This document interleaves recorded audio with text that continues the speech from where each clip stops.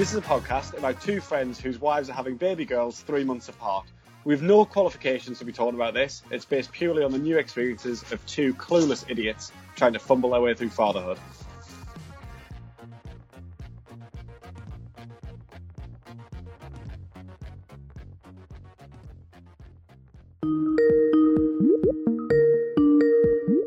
All right?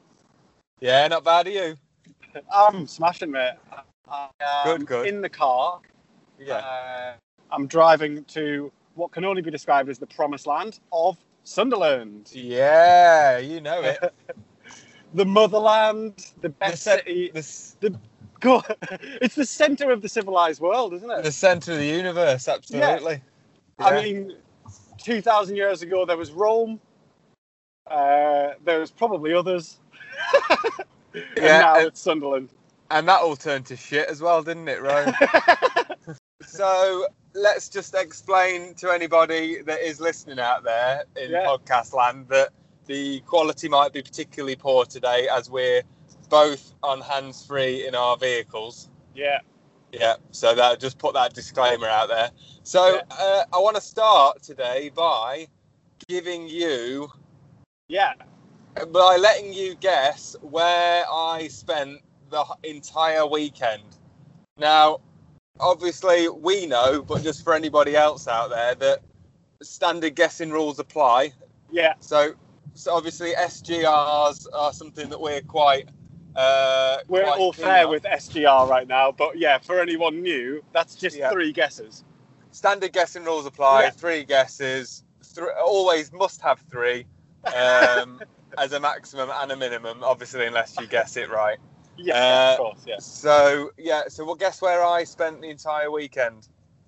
The entire weekend. Right, well, it was a bit quiet on your end.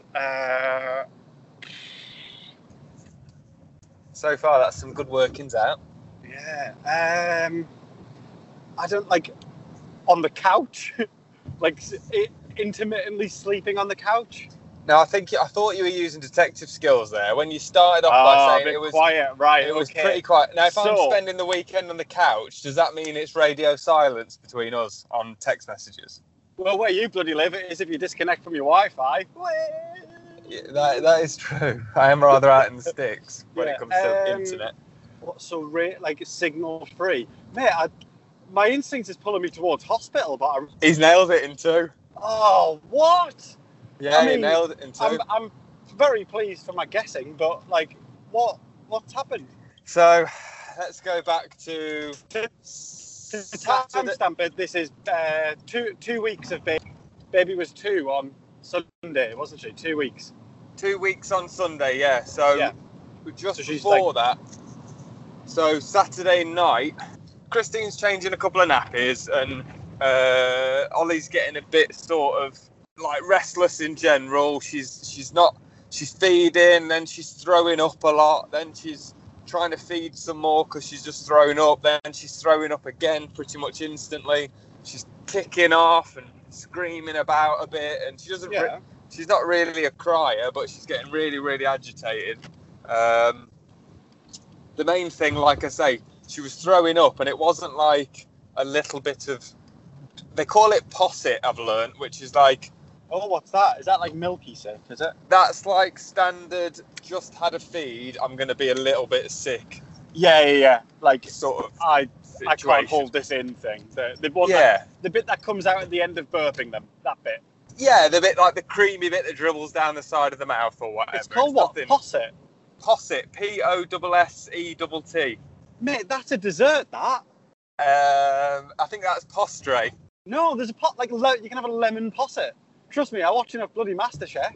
Right, I thought you were going all continental on me, because that's like, the word for dessert in Spanish is postre. Oh, look how educated we are. Yeah, it's probably all wrong, but yeah. Yeah.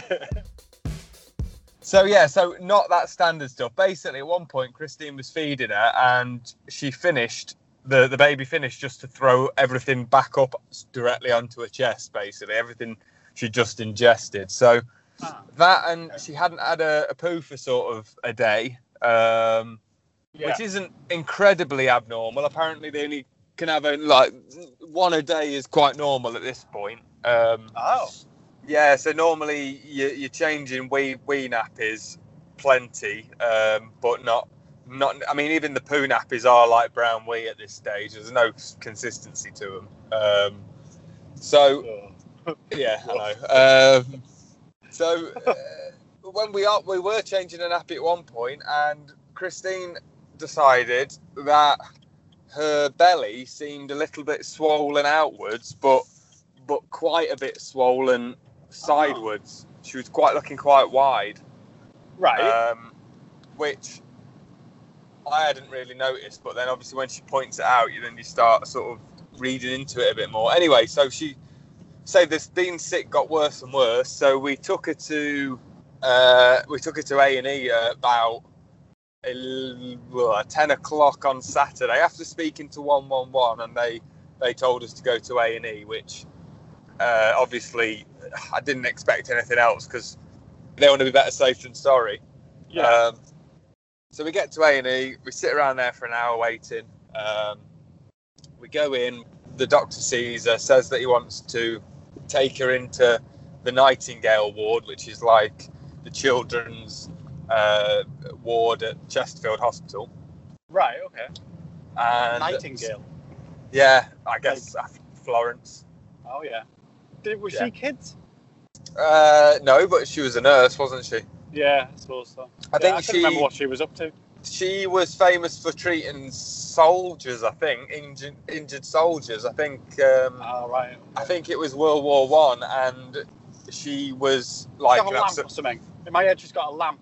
Yeah, maybe. I think she just went around being an absolute superstar to all the injured soldiers, and because she was so good and helped so many, she got obviously the big reputation for being, as helpful as Florence, like a proper Florence Nightingale. Yeah. I'll let the people of Chesterfield Hospital off with that. Yeah, I would imagine that there's. They've probably done their research, haven't they? Really? Well, I would imagine that every hospital in the country has a Nightingale ward somewhere or other. That is big talk, that. Yeah. Well, yeah, I'm going to stick with it. I'd reckon it's like having a sports hall in Sheffield and not calling it the Jess Ennis Sports Hall. Yeah, all right, fair play. So they take her in, they do an x-ray because the worry is that she might have a twisted bowel, which is fairly common, as in if a kid has a bowel problem, that's something they check for. I'm not saying it's like 1 in 2, but so they do the x-ray. The doctors at Chesterfield are brilliant, and the nurses are absolutely out of this world. I've told you before about the midwives. Well, these women on Nightingale ward are just, again, on a par with the midwives. They're absolutely cracking. Yeah. But the Children's Hospital, obviously, is in Sheffield. They're the experts in that department, in that field. So the consultant on the night shift says to us, I've got the x-ray and stuff. Definitely a bit of we can see where it is a bit backed up, if you like, in the bowel. But she says, I want to get a second opinion from Sheffield, and we need to wait until like 9-10 in the morning when the consultant gets into Sheffield. So we go, yeah, fair enough. And they want to monitor her overnight anyway, make sure she's weeing, make sure she doesn't get any worse and all that kind of thing. But then the sort of suggestion is that if it doesn't clear, she might have to go in for surgery the next day in Sheffield. Shit. Which, yeah, so that's when obviously... No, I mean, it's called for in that situation, because you do start panicking somewhat. Yeah. I suppose I'm being quite, spoiler alert. So, yeah, I can be quite cavalier about this, I think, because I do at least know that she's okay, because I've just seen a video of her, seconds before I came on the phone to you, and she seems fine. She's either absolutely fine, or she recovers from surgery at a rate that no other human ever has in history. Yeah, I mean, we can be a bit more relaxed about it. I think that's why I was okay playing standard guessing rule quiz at the start of the call. Hey, guess what's happened to my 2-week-old daughter? Standard guessing rules apply. What? She's had major surgery. Got you there. You wouldn't have got that.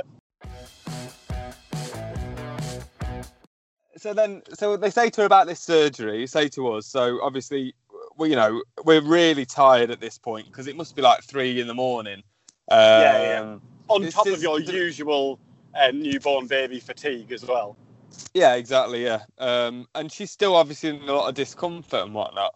It got a little bit worse in terms of the stress levels because Christine was trying to so they put us in this lovely little room, private room, big cot in there, single bed and a chair, little TV and everything. So Christine's trying to get a little bit of rest on the bed, just with her eyes closed, and I'm sort of sitting in the chair. She's sort of dozing. Now, one of the nurses comes in to me and says they've already got her hooked up on a heart rate monitor and a breathing monitor. Which in itself, I know it's only to monitor, but it still gives you that, was the hospital look, isn't it? Like, it's that line that's going up and down on the films is the one that flatlines, and that's kind of the worrying bit, I guess. Absolutely. I can see that. You wouldn't want that's not a situation you want to be in. But then it gets a stage worse when they come in and Christine's dozing and they say to me, we're gonna have to take her out to pop a cannula in. Is that all right? Is that the one in your hand or something? Yeah, so that's the one that goes in the back of your hand in order to feed your fluids or whatever.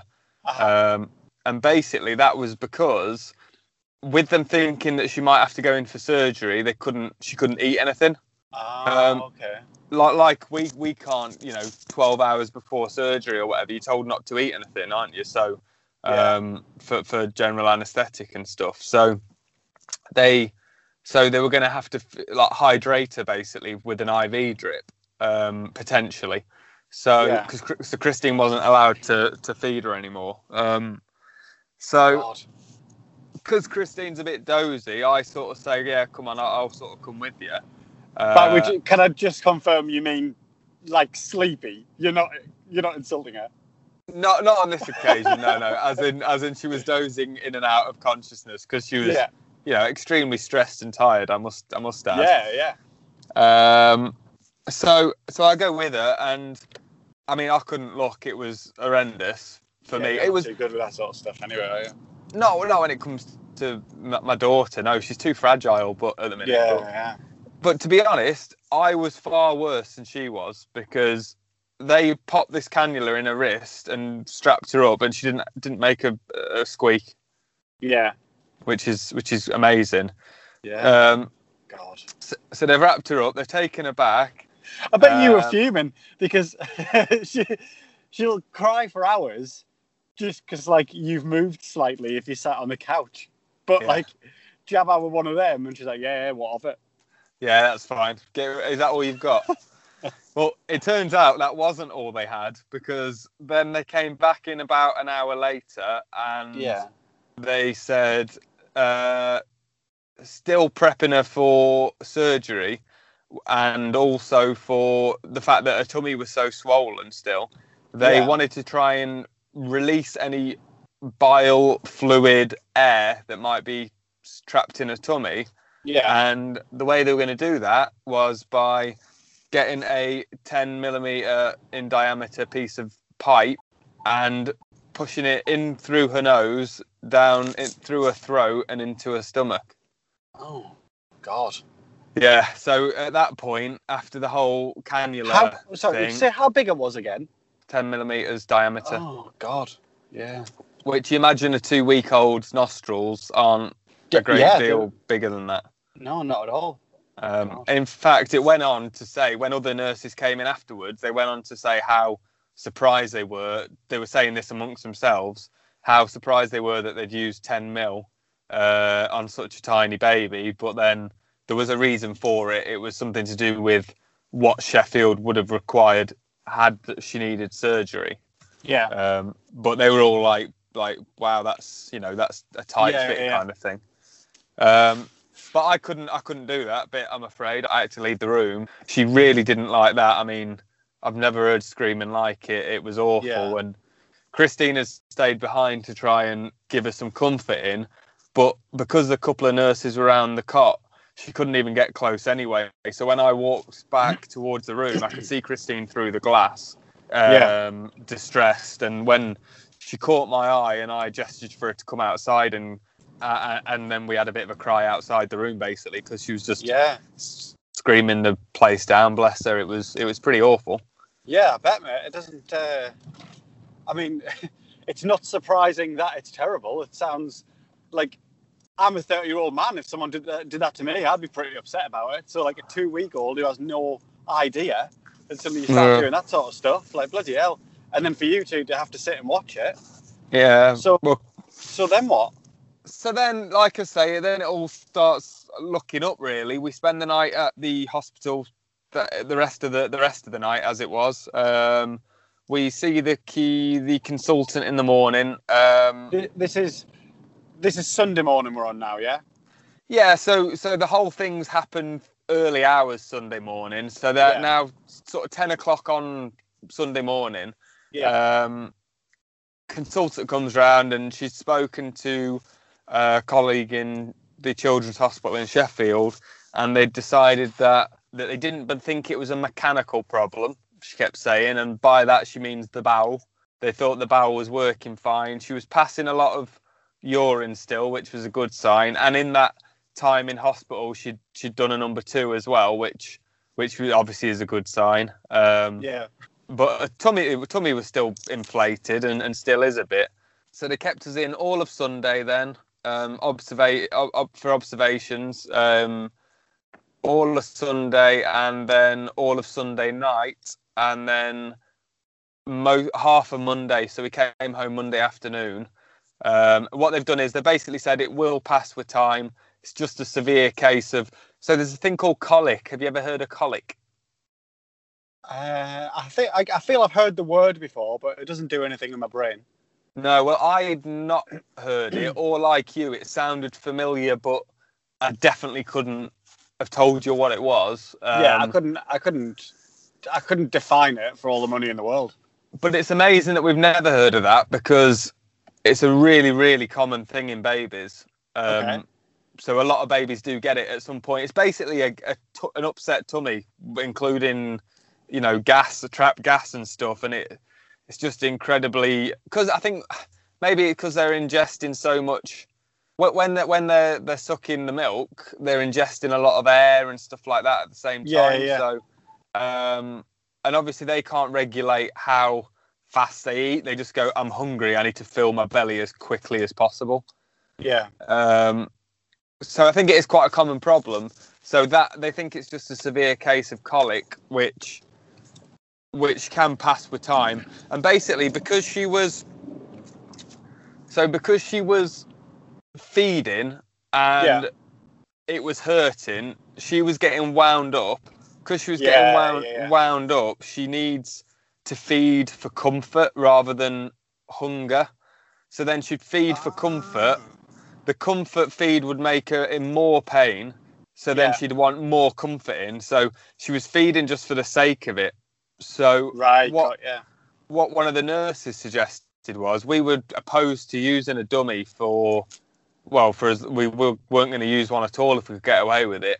But one of the nurses exact thing, suggested you feed her and then you take her off, and then if she continues to want feeding, even though she's had a full feed, you just give her a dummy instead and hope to settle her down. How weird is that then? That on Thursday or something like that, I text you asking you about dummies on behalf of Beck. Yeah, that's right. Beck, I can't even remember why she was on about it. It was like something really, like really nothing. You know what I mean? Like a really minor thing. She just went, do Greg and Christine have dummies for the baby? I'm like, oh, I don't know, I'll ask them. And she's like, oh, find out what kind. All right, yeah, whatever.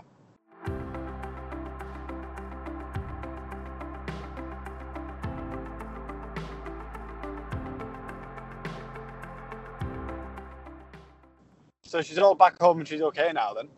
Yeah, well, she wasn't okay yesterday, but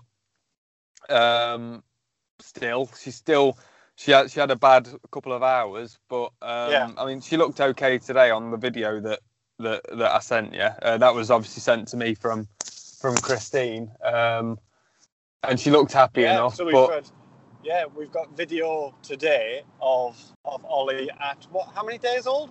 She must be 16 days old, yeah? 16 or 17 today, yeah. Yeah, holding her own head up. Which is amazing. It's meant to be like a month to 6 weeks. It's pretty good, that, mate. It's like a dad, got strong neck muscles. It's like a dad's hairline. I know, yeah. Tell me about it. I'm hoping it fills out a little bit for her, bless her. Otherwise, she's in a bit of trouble. Obviously, I think we spoke about this last time, but me and Beck went to get that scan on, would it have been Thursday or Friday of last week? Yeah, like the unplanned scan. Yeah. And I was relieved to see that she doesn't have my big nose in that one. So. Yeah, no, that's true. When's the next scan? Oh, she shouldn't have any more scans now. It was just that the size thing where she was worried that she might be a bit too small or whatever, wasn't it? So, right. So there isn't any more planned scans then?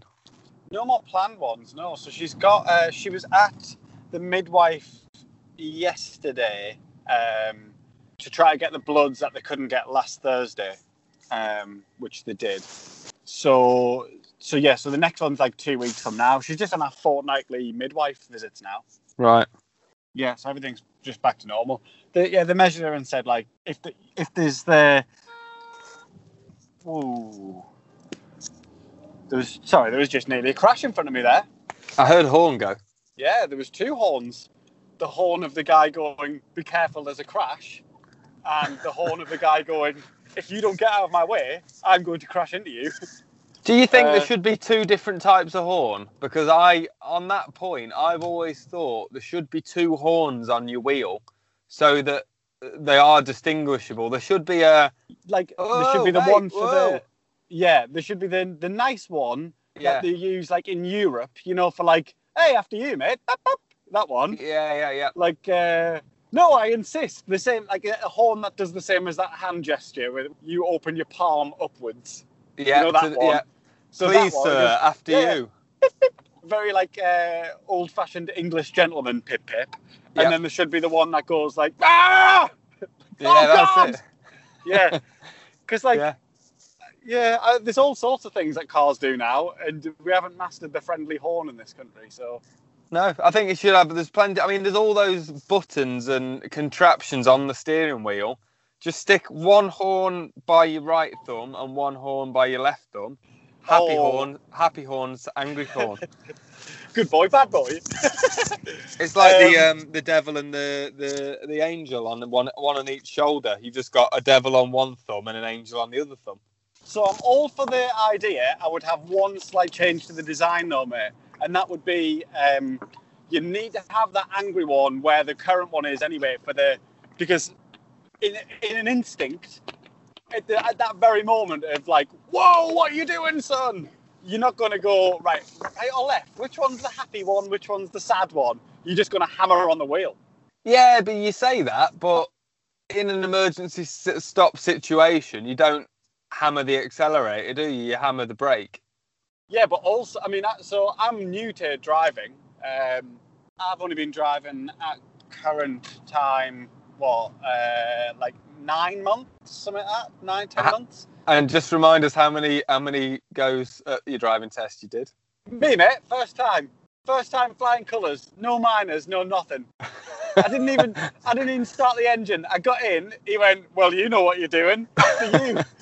That's said, if anything, you should be giving the tests, he said. Is that because you turned up in goggles and a driving gloves? No, in all honesty, it took me. I think I passed on my 4th attempt. Yeah. With, and how many with theories? maybe like 5 attempts at my theory. Yeah. I mean, I passed my theory the first time when I was a kid, but then I failed the practical.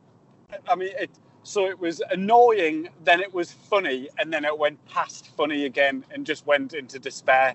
So what's that, like 5 times? Yeah, from your personal point of view, though. Oh, yeah, it was funny for everybody else. Apart from Beth, who was watching me. I mean, she was just watching me fling 50 quid notes into the sky. Oh, another test, sir. Yes, of course. Yeah, you should have got one of those like loyalty cards that you get at Costa or whatever, where they stamp your card every 5 failed tests, you get a free one. Yeah, that would have come in very handy. Although I'd have probably failed that one as well, or passed it the one just before getting a freebie and been really annoyed about that. Oh God. Or you got your stamps, but on your 4th stamp, you put your stamp in the wrong place, so you failed that test as well. Oh, you're so cruel.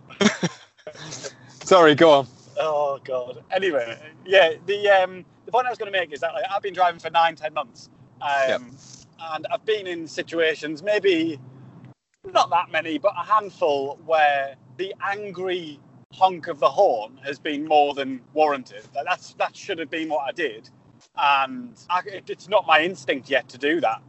Right. So if it's not my instinct to hammer on the horn in the same place that I know it's been for all of my life, then to try to reconfigure that and put it on my right-hand side or my left-hand side would just go doubly slow. I'd be at home already, and I go, that knobhead cut me up. Well, I tell you what, next time you come down here, I'll take you out in the van for like 20. It sounds like a threat. For like 20 minutes, and by the end of that 20 minutes, you'll be the angriest, most road rage-driven driver you've ever seen. This is the revenge of the white van man, is it? It's something weird. As soon as you get behind the wheel, I think it's the elevation. As soon as you're higher than everyone else, you presume you're better. So what I was thinking there was that you were saying, oh, woe is me. When I'm in the white van, everyone drives like an arse around me because they think I'm driving like an arse. But no, you are confessing when you get in your white van, you drive like an arse. I'm saying that it makes you incredibly angry as a van driver. Yeah. When you drive a van, because you I think it's the elevation, because you're looking down on everyone else literally. I think that it makes you look down on everyone figuratively as well. And not rightly, of course, but I do believe that's the case. When can we expect the written form of your thesis, white van men, to hit the shelves? Well, I'll be completing my dissertation by 2020. Does it not make you drive a little bit better, bearing in mind that your name, email address, and personal phone number are plastered on the side of it? Now, this has been a consideration. When I lived in Spain, I had a friend that was a property management company, and his car was sign written, and his wife used to go absolutely mad at him because he was quite horn happy as well when he was out driving, and she used to go bonkers saying like, it's got the company name and logo on the side. You're not giving us a very good impression. So you do need to be careful. To be honest, I'm not bad because I always feel like a bit of a bell end afterwards. When I lose my rag, I always feel like a bit of a bell end. You're not, because you're not an angry man, really, are you?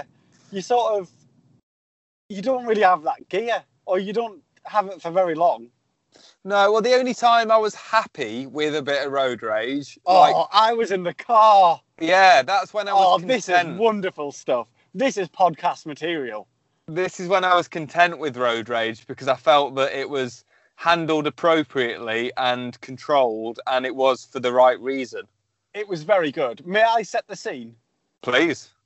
So, my wife, Beck, was maybe 4 months pregnant. Yeah, it was about 2 months ago, 2.5 months ago. So my wife, Beck, is 4 months pregnant. Christine is heavily pregnant, maybe about a month out. About 6 weeks out, but we're talking big bumps, and we went to we came down to visit you on our way back from Wales, and we went to a lovely little pub on your recommendation to just sit and have a natter, have a bit of a catch up. And then we just it was time to head off because it was dinner time. We were getting cooked for by Greg Birds, the lovely host. And there was a guy. He was youngish, wasn't he? He was sort of like early 20s. Well, it was when I looked in the rearview mirror and I saw it was a yellow. Yeah, it was bright Ibiza, yellow. Yeah. And the guy was kind of sitting back like he was driving on a deck chair rather than a car seat. Just for clarity, I'm currently driving a Seat Ibiza right now. But it's not bright yellow, and you're not sitting on your seat like it's a deck chair. Nah, I sit quite like a granddad, and it's red. Yeah, that's all right. Yeah, I think I'm doing okay. Yeah, absolutely. I don't get. No one will do to me what you did to him. Which was? Do you want to carry the story on? No, I think I really want to hear it from your point of view. Okay, well, from my point of view, I've looked in the rearview mirror, and we're driving through a village at this point, so it's a 30-mile-an-hour area, and I'm driving at 30 miles an hour. Yeah. And I look in my rearview mirror, and he's pretty close to the back of the car.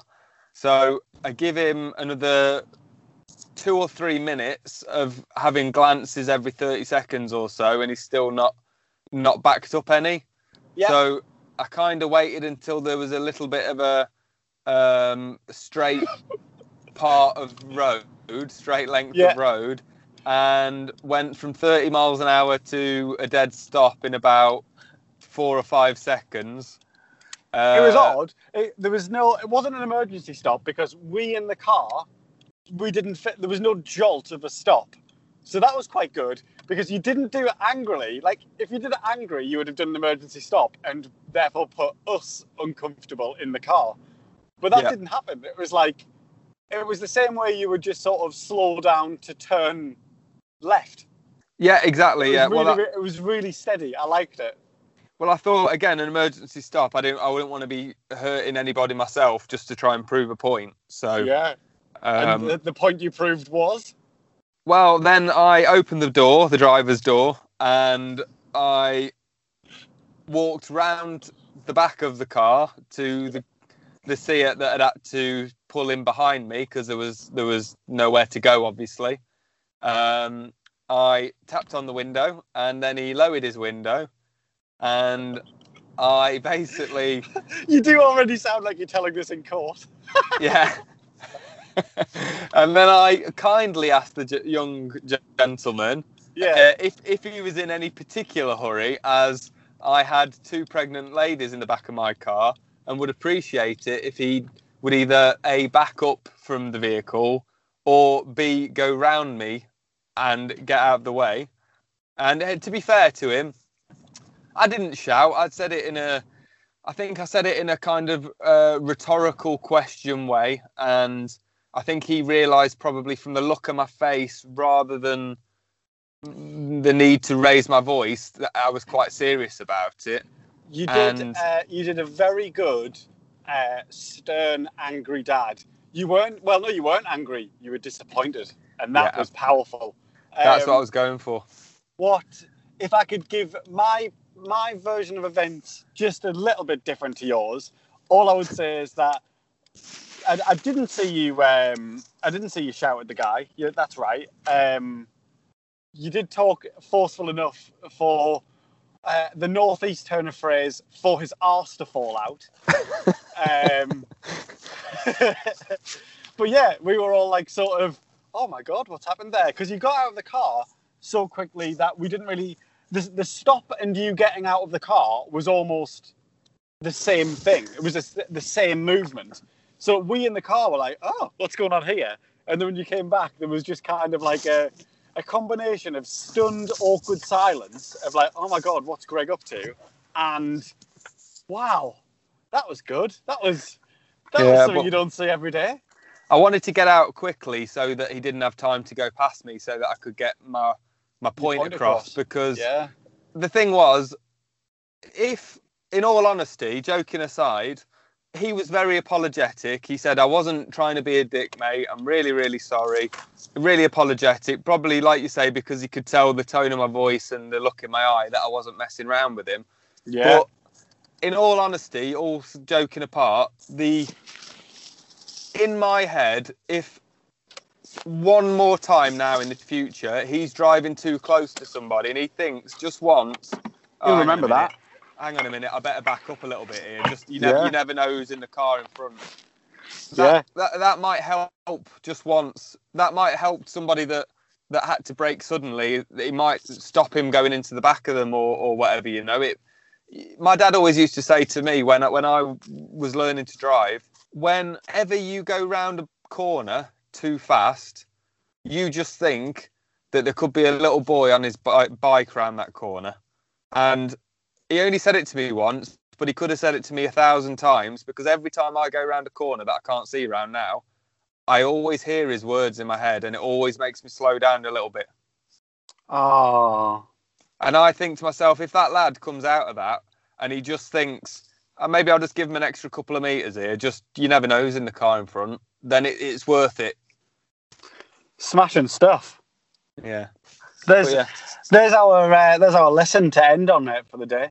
Yeah, you need it. Yeah, that's it. Yeah, you need a. Believe me, my moral compass is not the one people should be following. But yeah, good. No, that's anyway. Good. Yeah, I should wrap up as well. I'm about to pick my father up. Okay, nice. Before I head into town, yeah, I'm just dropping him in town. Okay, cool. Well, have fun, and I will. I'll talk to you very soon. I'll speak to you soon. All right, dude. Nice one. Catch you soon. Bye-bye. Bye-bye. Bye.